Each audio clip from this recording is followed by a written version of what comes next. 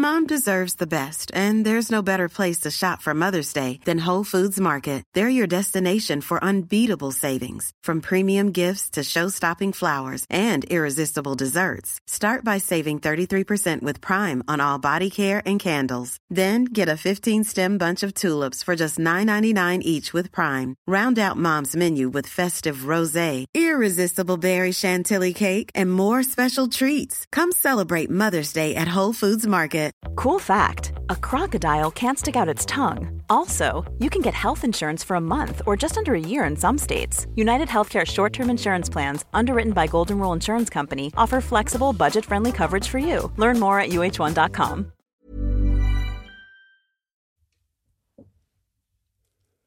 Hey friends, have you noticed that no matter how much yoga we do, we may still struggle in our intimate relationships? My husband and I have a great relationship, but we are not relationship coaches. And we know that yoga can and does help, but at a certain point, you need more relational support from a relationship specialist. If you're going through some kind of challenge right now in your relationships, my friend Jason Gaddis at the Relationship School can help. Jason's team will pair you up with a skilled relationship coach, and within 48 hours, you'll be getting private one-on-one support on whatever you're going through relationally. And right now, for my listeners only, Jason is offering half off 1 month of relationship coaching. Head over to relationshipschool.com/Laura to get the deal and watch your relationships improve. Good movement, and welcome to Redefining Yoga, a lit yoga podcast, which is designed to investigate all aspects of the modern evolution of yoga from my background as a physical therapist and lover of movement. My mission is to help everyone find freedom through smarter and safer movement patterns, so together we can be uplifted, benefiting all beings. Welcome to Friday with Friends. And today, I have an amazing friend with me, Kimberly Snyder.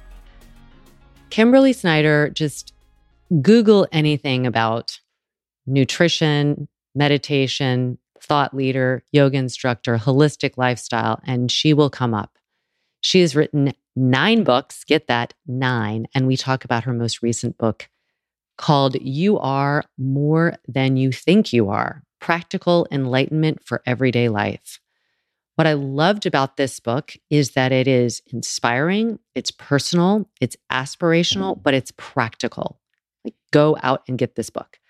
She does such a great job of really breaking down the path, and it is a path to feeling more joy, more yourself, more enlightened, which is not just a hokey idea, but it's really true. And this concept that she references from her teacher, Yogananda, of ever new joy. How do we cultivate that? Well, she talks all about that.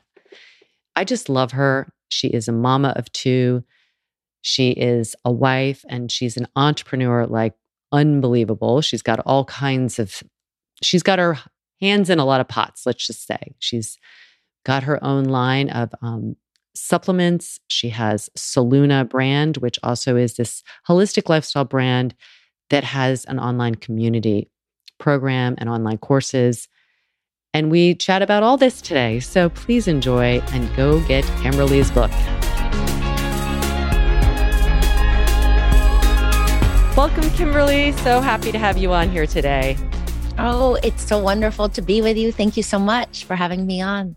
Well, I love talking to like-minded people, but I also love talking to successful women, mamas who are doing such good in the world, and authors. You've written a few books, but the most recent book is called You Are More Than You Think You Are, which I just love that. And when I was reading, I was curious about where that came from. But I first wanted to talk about how you even were hearing this from your mom, you were saying, but you weren't encoding it. And why do you think that is? And why do you think so many people in the world today, no matter if a loved one tells them like you are more than you think you are, why do you think we have a hard time believing that? So the premise of the book which is my sixth book. And I'll tell this funny story moment where the idea of this book was really supposed to be my first book, but then the publisher had a different idea. So we are 6 books later, 10 years later.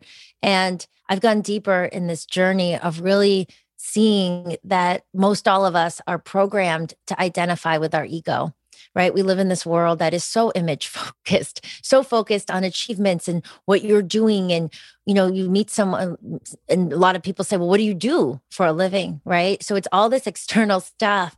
So on the surface, and I use this analogy, it's sort of like being on the surface of the ocean, which is chaotic and choppy, and it feels very uncertain. It feels very unstable. And so it's something that we have to learn, or in my case, unlearn from our childhood of this over-identification with the looks, with the doing out here, and connect instead to the true self, which is what the yogis call who we really are. We could say it's the soul. We can say in quantum physics, the unique gravitational field. We can say it's spirit individualized inside of us. But the more we start to create that anchor inside, then we don't have to put into words why we're good enough. We don't have to show, we don't have to compare. We don't have to say, well, look at this number. I used to be a perfectionist. I still call myself a recovering perfectionist, where it was, what was my, rank in the class? What number did I get on the test? Was so quantifiable. And so the way that we move past all these tendencies is we just have to go deeper inside. And we do that through practice. We do that through teachings and awareness. And it lessens that tethering to the outside, our worth being tied to all this stuff. And so in the world today, you see, wow, it's not going to be handed to you. We have to first create the distinction between ego and true self, and then utilize practices to help us anchor in. And so would you say ego is that within us that is not bad, but it is more likely to be seduced by external forces telling us our worth? So like you said, the ego isn't bad. So within each of us, there is this divine part, the stable part, the true self. You could also say it's the voice of intuition, the heart. And then we have this human part that is stumbling along and, perfectly imperfect and making mistakes and has behaviors that sometimes are in alignment with who we are. And sometimes the behavior goes awry. So the issue is, again, just over identifying. So it's like we think we're bad. We hold on to shame if we did something 10 years ago that we're ashamed of, versus learning and then taking the lessons and letting go, which is what the whole chapter in my book is called, You Are Whole. Because I think that's a stumbling block for a lot of people. They struggle with self-love. They struggle with really thinking they're good. Because again, we can identify with how we look, which is going to age and change over time. We can identify with our behaviors up and down. All this stuff is always in flux. And so really the antidote, only the way to find real peace is to go underneath all of that and to connect to the stability. And as someone that's been through a lot of anxiety, a lot of low self-esteem, everything that ranged from eating disorders to, all kinds of things, I can say that it really is possible for all of us to go in, to connect in a deeper way. And it really does change your whole life. And I feel like your book is not only articulating this, but giving the how-to, because that's what people can hear about it, and this idea of enlightenment and embodiment and wholeness and joy and all these practices, but it feels for many something that is not achievable. Exactly. And so that's what I loved so much. Each chapter I loved more and more. So for everybody listening, it is really a book I think that you'll just keep by your bed, because it's something I think you'd open up. It has so many practical tools. But let's start from the beginning. The title, You Are More Than You Think You Are. You said this came from Yogananda. So can you speak a little bit about your first interaction of knowing who he was and what about his teachings resonated so much with you? So it goes to the practical that you were speaking of. I remember when I first read Eckhart Tolle, and these big ideas about being in the now, and I thought, oh, this is amazing. But how do I do it? Tell me what to do. So I was after college, long story short, I thought I might be a doctor. I interned in a hospital, was not for me. So, you know what I was going to do? So I ended up saving some money. I worked in Australia for a year and then I backpacked for about 3 years. And I was a seeker. I wouldn't have used that term back then, but I was seeking. I was seeking to feel better. I had all this anxiety. I was bloated. I didn't feel good in my body. I didn't know what I wanted to do. I was just trying to relieve some of that. So I started to move, right? I was like this restless energy, very Rajasic, we could say. And so I was moving around the world. And then I landed in India. And I described this in the beginning of the book where I was in Rishikesh. And I went into a bookshop. And there was, of course, hundreds and hundreds of spiritual books. And I was really drawn to this very simple book. And it happened to be one of Yogananda's books. And I read it. I started to read it just right there in a bookshop. And I felt this fire sensation in my spine because he was talking about this universality of energy. It was beyond religion. He was talking about oneness. I was raised Catholic. And I, of course, I love the message of love of Jesus, but I would sit in mass and I didn't feel that personal connection. And so what I really liked about Yogananda was he was saying, you can be of religion or you cannot be of religion. But what I'm talking about here is connecting to spirit. It's connecting to the, all intelligent divine energy. You can call it whatever you want to. You could say universe, you can say God. It doesn't matter the language, but it's about this oneness. I said, yes, this makes so much sense. So then I started pouring into his writings and his teachings. And he goes into these very specific lessons where you can learn Kriya Yoga.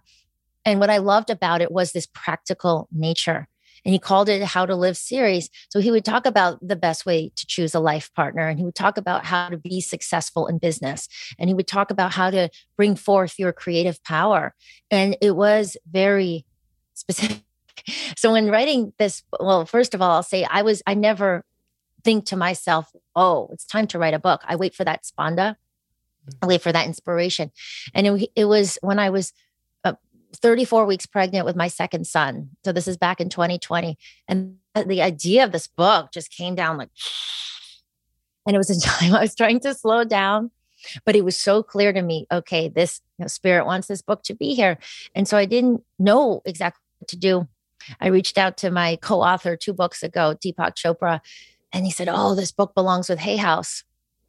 It was with Random House and HarperCollins previously. So anyways, he puts me on an email and literally 3 days later, I was presenting the idea of the book and I wrote 1 sample chapter. And then I signed my book deal 3 days before I gave birth. And I started writing 60 days post-birth. And I have, 5 previous books. I have never had this experience where it literally just flowed out. Channeled through So you. think pandemic, right? Newborn baby. My 4-year-old is not in school. And I run a business and I have a podcast too. And somehow the book just came. And I went through thousands of pages of Yogananda's teachings. I went through his commentary on the Bhagavad Gita, which is incredible, and lectures and everything, all the public writings. I didn't go into the lessons. And I just said to myself, this is really what the world needs. There's this darkness that's coming or that's here in many ways, but yet this light is available to us. And so I wanted to bring forth the teachings that had helped me so much in my own life. Well, and that's always what's so powerful is when you discover something that is a universal healing power and that you then share it. And you even, you do get personal and talk about the separation from your first son's father. And what advice would you give for people who are knowing that the relationship is not beneficial and Yes. to be in their true self probably means that they're going to have to make a really hard decision? So the subtitle is Practical Enlightenment for Everyday Life, right? So along with these teachings, which I tried to make as accessible as possible, there's science and there's personal stories. And the purpose of that was to show this is for our lives. This is not dusty texts that, this philosophy that's, sounds aspirational, but isn't useful. It's very useful. And so what you're talking about is my rock bottom that I went through a few years ago. Now, let's see, my older son is 5 years ago, where in a short period of time, my mom passed away really suddenly. And it was this, like this sort of awakening, so to speak. She passed within 6 weeks of knowing she had cancer. So it was like, this is the strongest person I know, the most alive person. If this can happen, anything can happen. So it awoke something in me. And I started looking at my life. And what I saw was that, my previous partner, who's a wonderful person, it wasn't the connection that I wanted, right? We're always seeking that connection past the separation, past the walls. And it just wasn't right for either of us. And so then I moved out, right? So there's this period where I was a new mom. My older son wasn't yet a year. I lost my mom. I became a new mom. And I went into this, period of 5 months where a monk from the Self-Realization Fellowship, which is Yogananda's organization, said, treat your home like an ashram. So that's what I did for 5 months. I went into scripture. I meditated like crazy, and I went into connect. And it was scary. And I described that in the book, where I would sit in my closet and I would cry. And I'd say, I never thought I was going to be a single mom, right? The ego likes to label things. We label, oh, you failed in this relationship. You're a single mom. And so it was like a lot of things were coming up. And then on the other side, there was this trust. There was a strength that I never had before, right? It was kind of like, oh, all this stuff is happening, but I have me. And it was this different energy of moving around the world. And as I describe in some subsequent chapters, I was at this random dinner party some months after that. And I wasn't looking around, I wasn't trying. I ran, boom, into my husband now, who is so, I get no words, the soulmate relationship that I always wanted. But if the fear kept me, right, in this sort of lukewarm, or like whatever you want to call it, relationship position in life, which I think is what traps a lot of people, then we don't get the life that we want. We don't get the love. We don't get the soul relationship. We don't get the outrageously successful career, the everything, right? So that's why the first chapter in the book is actually on fear. It's called You Are Fearlessness, because Yogananda talks about the 26 qualities that we need to embody our full potential. And the number one quality is fear, getting past the fear. So that's how the book is structured. Actually, the first part is removing the blocks. The second part is learning to embody the power of you. So intuition, peace. And then the third chapter is creating. So the longest chapter is You Are a Creator. We talk about magnetism. I talk about how I came to write a book with Deepak, first place, abundance. And what I find people struggling with, or they say, I'm in this relationship, or I'm not able to create my dreams. They go straight to part 3. They try to create right away, and they don't do steps 1 and 2. So underneath, the fear can be driving the energy and a lot of the decisions. So whether we recognize it or not, we cannot cheat energy. So I would say to anyone that feels about their job or their relationship, do this process, move the blocks. So there's fear. And then the whole chapter is in there where we don't feel whole. We have a lot of shame for past behavior, whatever it is. We need to get past that, again, to really connect to the true self. And then the magic really opens up. So in a practical way, how, again, people need to buy the book to really go through it, but what are some of the most practical tools for creating that fearlessness, which I loved that chapter too. It's just fear is the big motherfucker that stops so many of us from doing things. It's the what ifs and you imagine, and versus like being present and feeling the fear and moving through it anyway. So we cannot deal with our fear unless we really understand what they are. And so the practices in that chapter are really about pulling the fears out of the shadows first and looking at them. And that comes from, I guide you through observation and just being aware of certain things. So for instance, you said to me, oh, what are you scared of? There's the obvious things, right? Like I'm scared of spiders. I'm scared of, I don't want anyone I love to be in a car accident, whatever it is. But when we observe, when we go into our body, we have a lot more wisdom than the mind, which can be tricky. It can tell us stories, right? It can have this chatter. And so through my self-observation, I noticed something, which was when people would interrupt me or of course there's a normal annoyance, but it would really hurt. It would really trigger me. And I started to observe that and I started to look underneath. That's the practice, right? Of seeing why is my nervous system having such a reaction? Because the nervous system is reacting to fear, right? So you have to really see the triggers in yourself. And what I was underneath the interruption was keep digging down. There was this fear of feeling that I wasn't worthy to be seen and heard, right? And this was triggering something from my childhood. So underneath it was, oh, you're not worthy of being seen and heard, which underneath it was I fear of really not being lovable. And like, fear of like, you're nothing, you don't deserve to be loved. So once I could actually really see the fear, Carl Jung talks about the shadow work, which we have to do. We have to see the darkness in order to really be the light. Otherwise, we don't see clearly. Otherwise, it's in there and it's suppressing, it's changing our energy. That's the only way we integrate it into the light. So I would sit with this and I would do the practices that I teach now, and it started to come up. And it doesn't heal overnight, but I could see it. It means you can start to not over-identify with it. You can start to work with it. You can welcome it in. And then eventually you give yourself the love. You give yourself the validation. You become the answer to the question you're looking for. It's so powerful. And it's more and more we get past the fear. And that is the first step in the process of creating the life you really want. Because like I said, you can say all the things. I deserve abundance. I deserve this relationship. But underneath the energy in the heart, if it's still restless, if it's still not anchored in the true self, the fear is taking over. You will never really create, as further, as deeply as you would like to. Yeah, it's like really going into excavating and putting in the ingredients for that much more fulfilling and joy-filled life that we all want and deserve. And I think it was Rumi, I can't remember, but the poem about the guest house, welcome all the visitors. And and the idea is you welcome all of, like you said, the shadows, the ones that you want, but you also get to decide if they stay and dwell. It's if you ignore them, that they're going to actually have a lot more power, but kind of Yes. uncovering the root cause. Yes.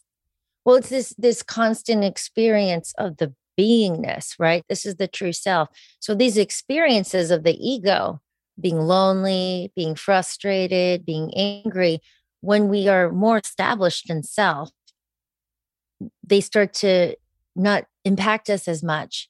So there's many, all the practices work together. I talk about the importance of having that daily meditation practice, which is taking our attention away, some of our attention away from our peripheral nervous, which is always out here, and directing it back into the spine, central nervous system.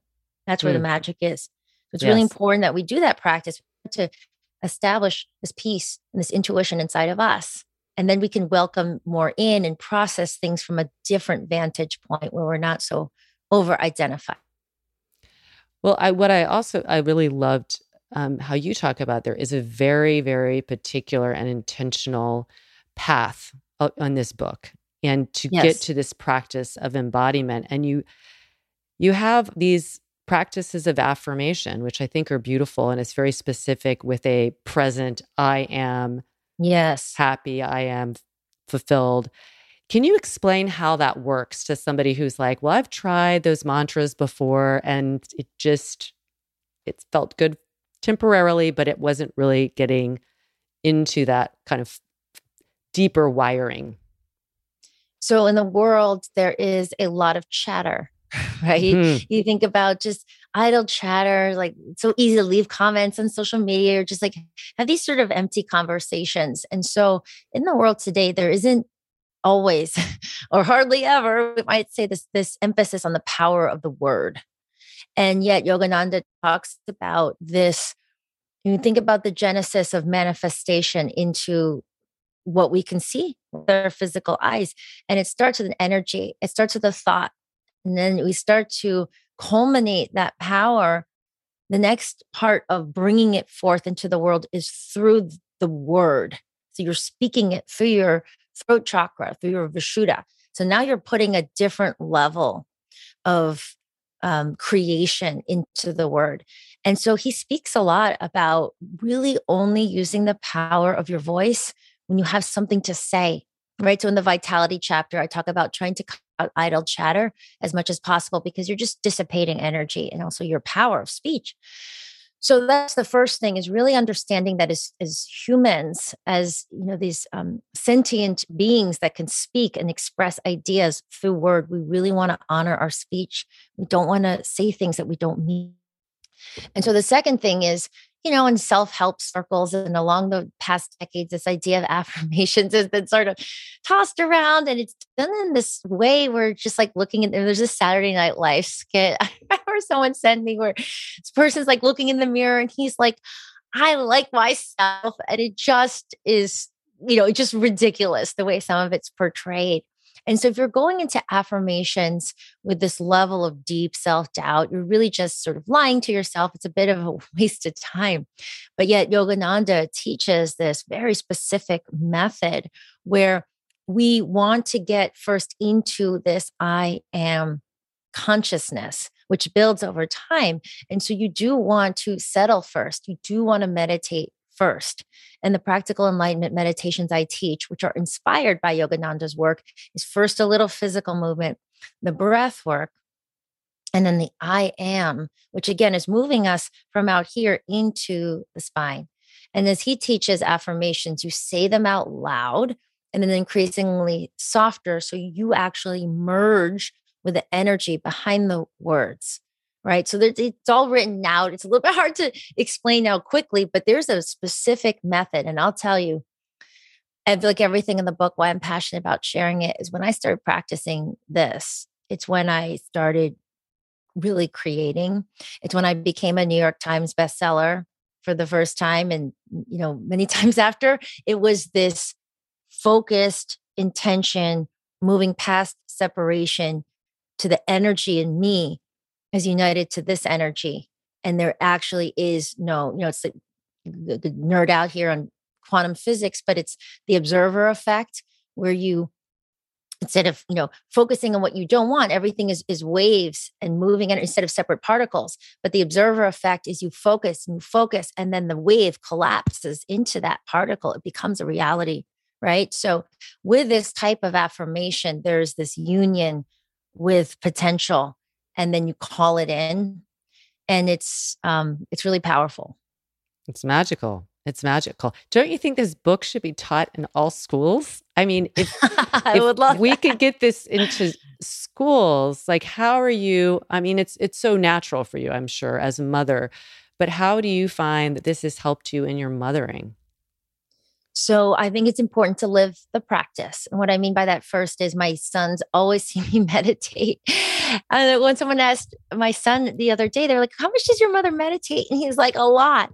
And so I talked to him about this and we meditate together. I mean, now he's 6.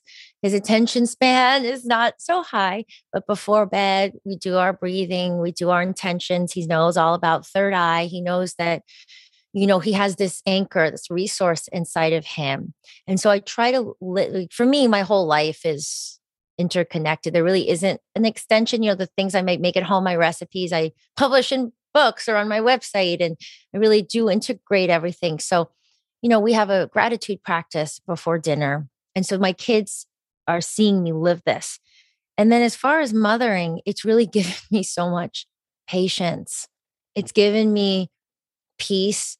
In a way, my dad was away for a long time because of the pandemic and border closings and all sorts of things. And he came back, and even in a few years, like it just keeps building. He's like, it's amazing. Nothing bothers you anymore. I'm like, oh, sometimes things still bother me. But I look back and I think, wow, the reactivity has gone down so much. Like this stuff really works, right? It just allows us to, and also I would say too, as a mother, you don't have to be so clingy, right? It's like, oh, my 6-year-old, I wish you were back to being a baby. I miss when you were a toddler. You realize, oh, the happiness is in me. So you can share these experiences, but you understand that the happiness doesn't come from your children. So you don't put that on them. You allow them to be who they are, and they grow, and you can observe, and you can, be along for the journey. But it's like this great pulling back of power where I don't it's not this clinginess that I can see sometimes, right? Or my younger son is 2 today actually. And I see these mothers sometimes that are like, "Oh, I miss so much when my baby was that age." And I think it's natural. Of course, we all love the babies, but there doesn't have to be the excess suffering with that, right? There's this, oh, the peace and the happiness and the joy is always with me. And so I don't have to cling to experiences. Exactly. My kids are older, 17 and almost 20. Oh, And yeah, so I totally relate to that. I don't want to say I never wished for things to be different than they were. I just really enjoyed each stage. And I think sometimes we have our moments where we need to mourn the passing of a stage because it isn't going to be there again. But with the recognition that the next stage is beautiful and wonderful in a different way.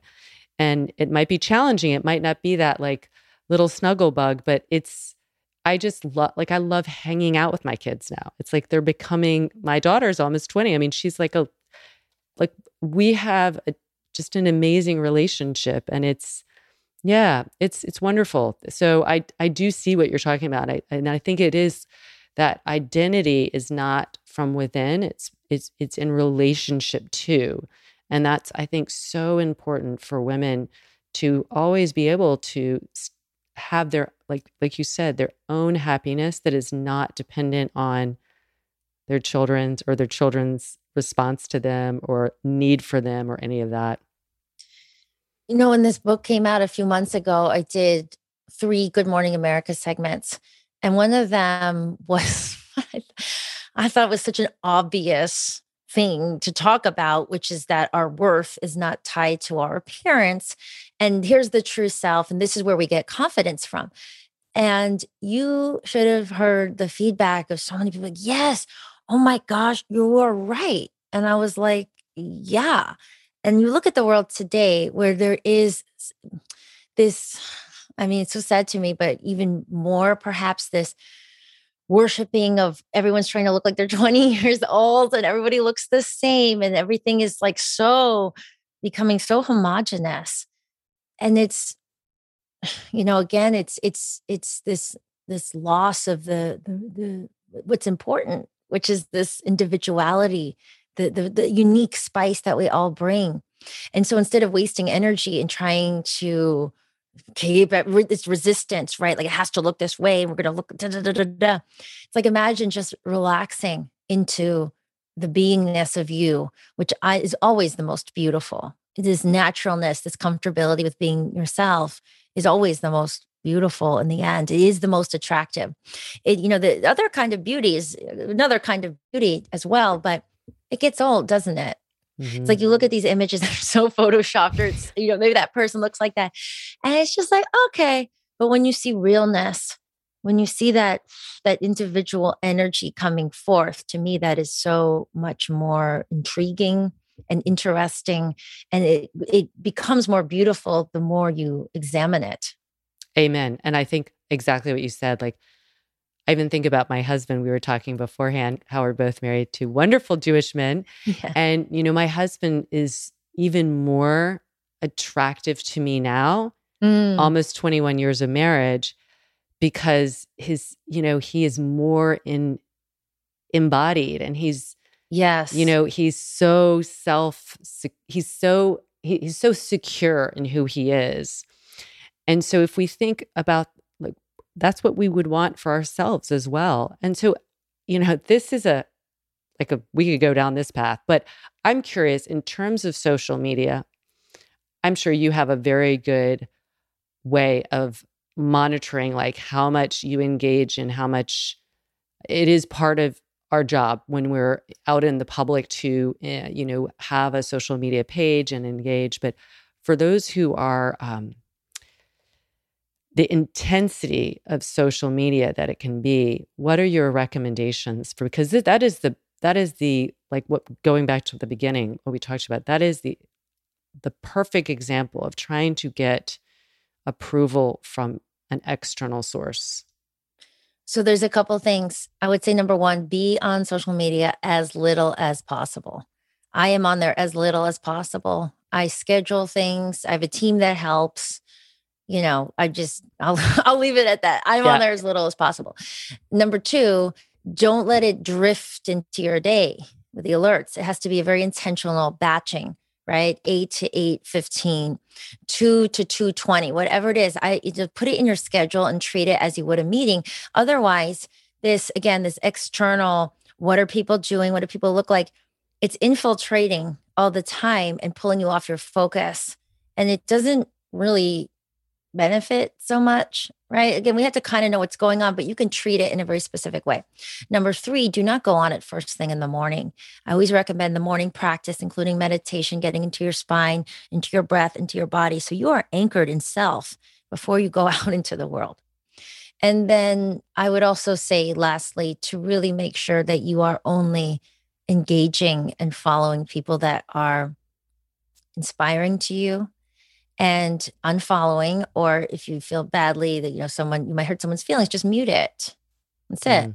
Yeah. Keep it. I like how you said simple. batch it, because I also think people don't even intentionally like go on even necessarily like, oh, what else are other people doing? I think it's such a habit of distraction when we have this pause in our day that just to pick up the phone and look, even if it's just boredom or curiosity, whatever the reason, it's so much better, like you said, to treat it like it's a meeting. You're not just going to plug into a meeting 30 minutes ahead of time or an hour ahead of time and wait to see what's going to happen. It's like, that's your time, that's your energy. And there are lots of benefits of interacting with other people, but yeah, you still have to really make sure that you're doing it in the way that is fueling you, not draining you or making you feel bad about yourself. Like that's just ridiculous. For me, I understand that, like, you're on your phone, you have this moment. And so for me, what's been a big healing or just a sanctuary is our Soluna app. So my brand has an app now, and we have something called the Soluna Circle, which is like-minded people that come, and we do a Zoom every month on the theme. It's abundance. And there's a chat. So if I have downtime, my phone's right there on the phone. So I'll go in because it's all positive, it's all supportive, and we're all talking through things. And it's this community of mostly women, right? And it's a circle, and it's much closer. And so I would also recommend, whether it's another app or community, having a sanctuary on your phone besides Instagram or TikTok, which is like the Wild West, right? And so it's important to also have that practically as well.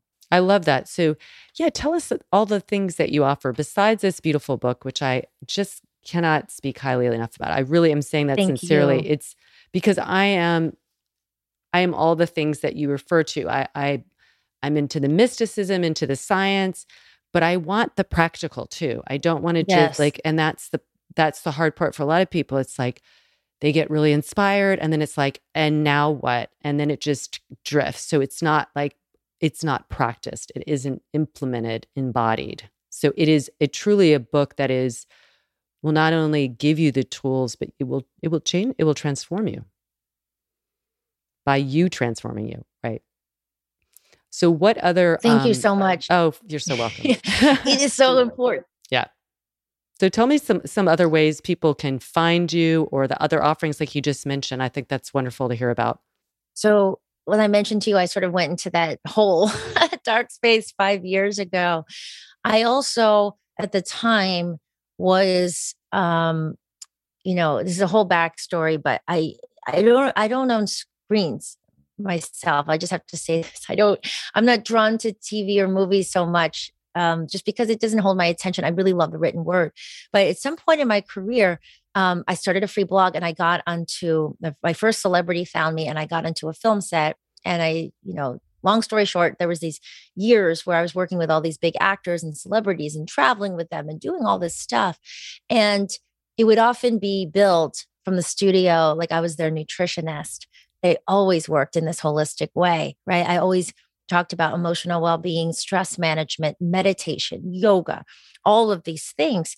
And so in the aftermath, when my mom passed and I moved out on my own, that's really when my company was formed. It's called Soluna, which is the sun and the moon.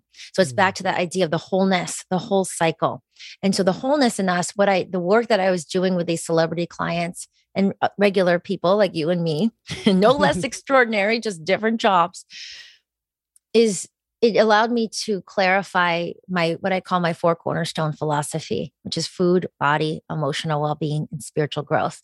So the way I set up the company is having offerings in each of the cornerstones. So with food, we have online courses, we have recipes, we have my first 2 my books, which are food focused. In body, we have supplements, high performance skincare, yoga videos.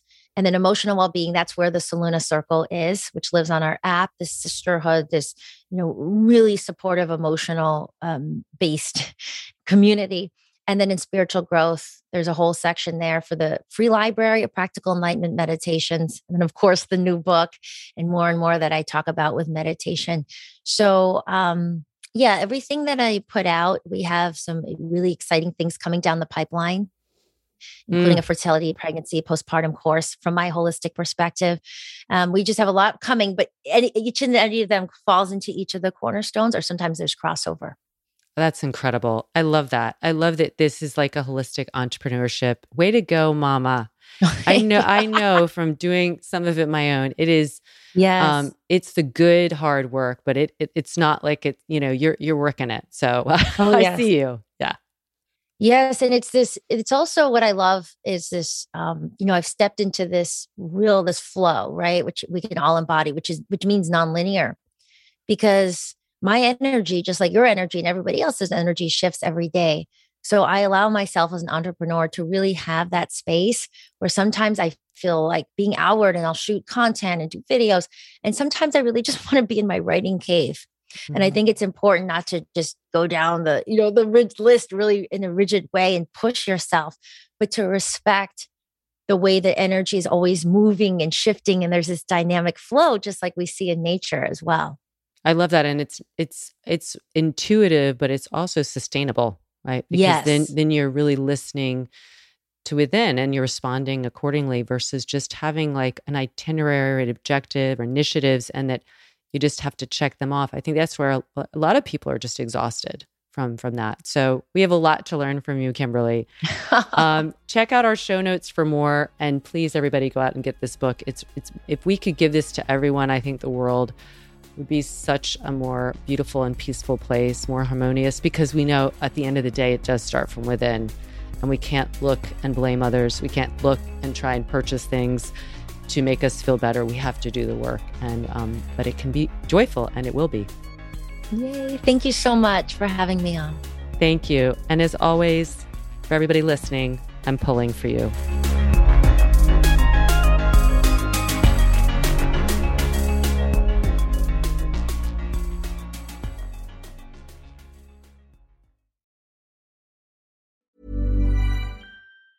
Mom deserves the best, and there's no better place to shop for Mother's Day than Whole Foods Market. They're your destination for unbeatable savings, from premium gifts to show-stopping flowers and irresistible desserts. Start by saving 33% with Prime on all body care and candles. Then get a 15-stem bunch of tulips for just $9.99 each with Prime. Round out Mom's menu with festive rosé, irresistible berry chantilly cake, and more special treats. Come celebrate Mother's Day at Whole Foods Market.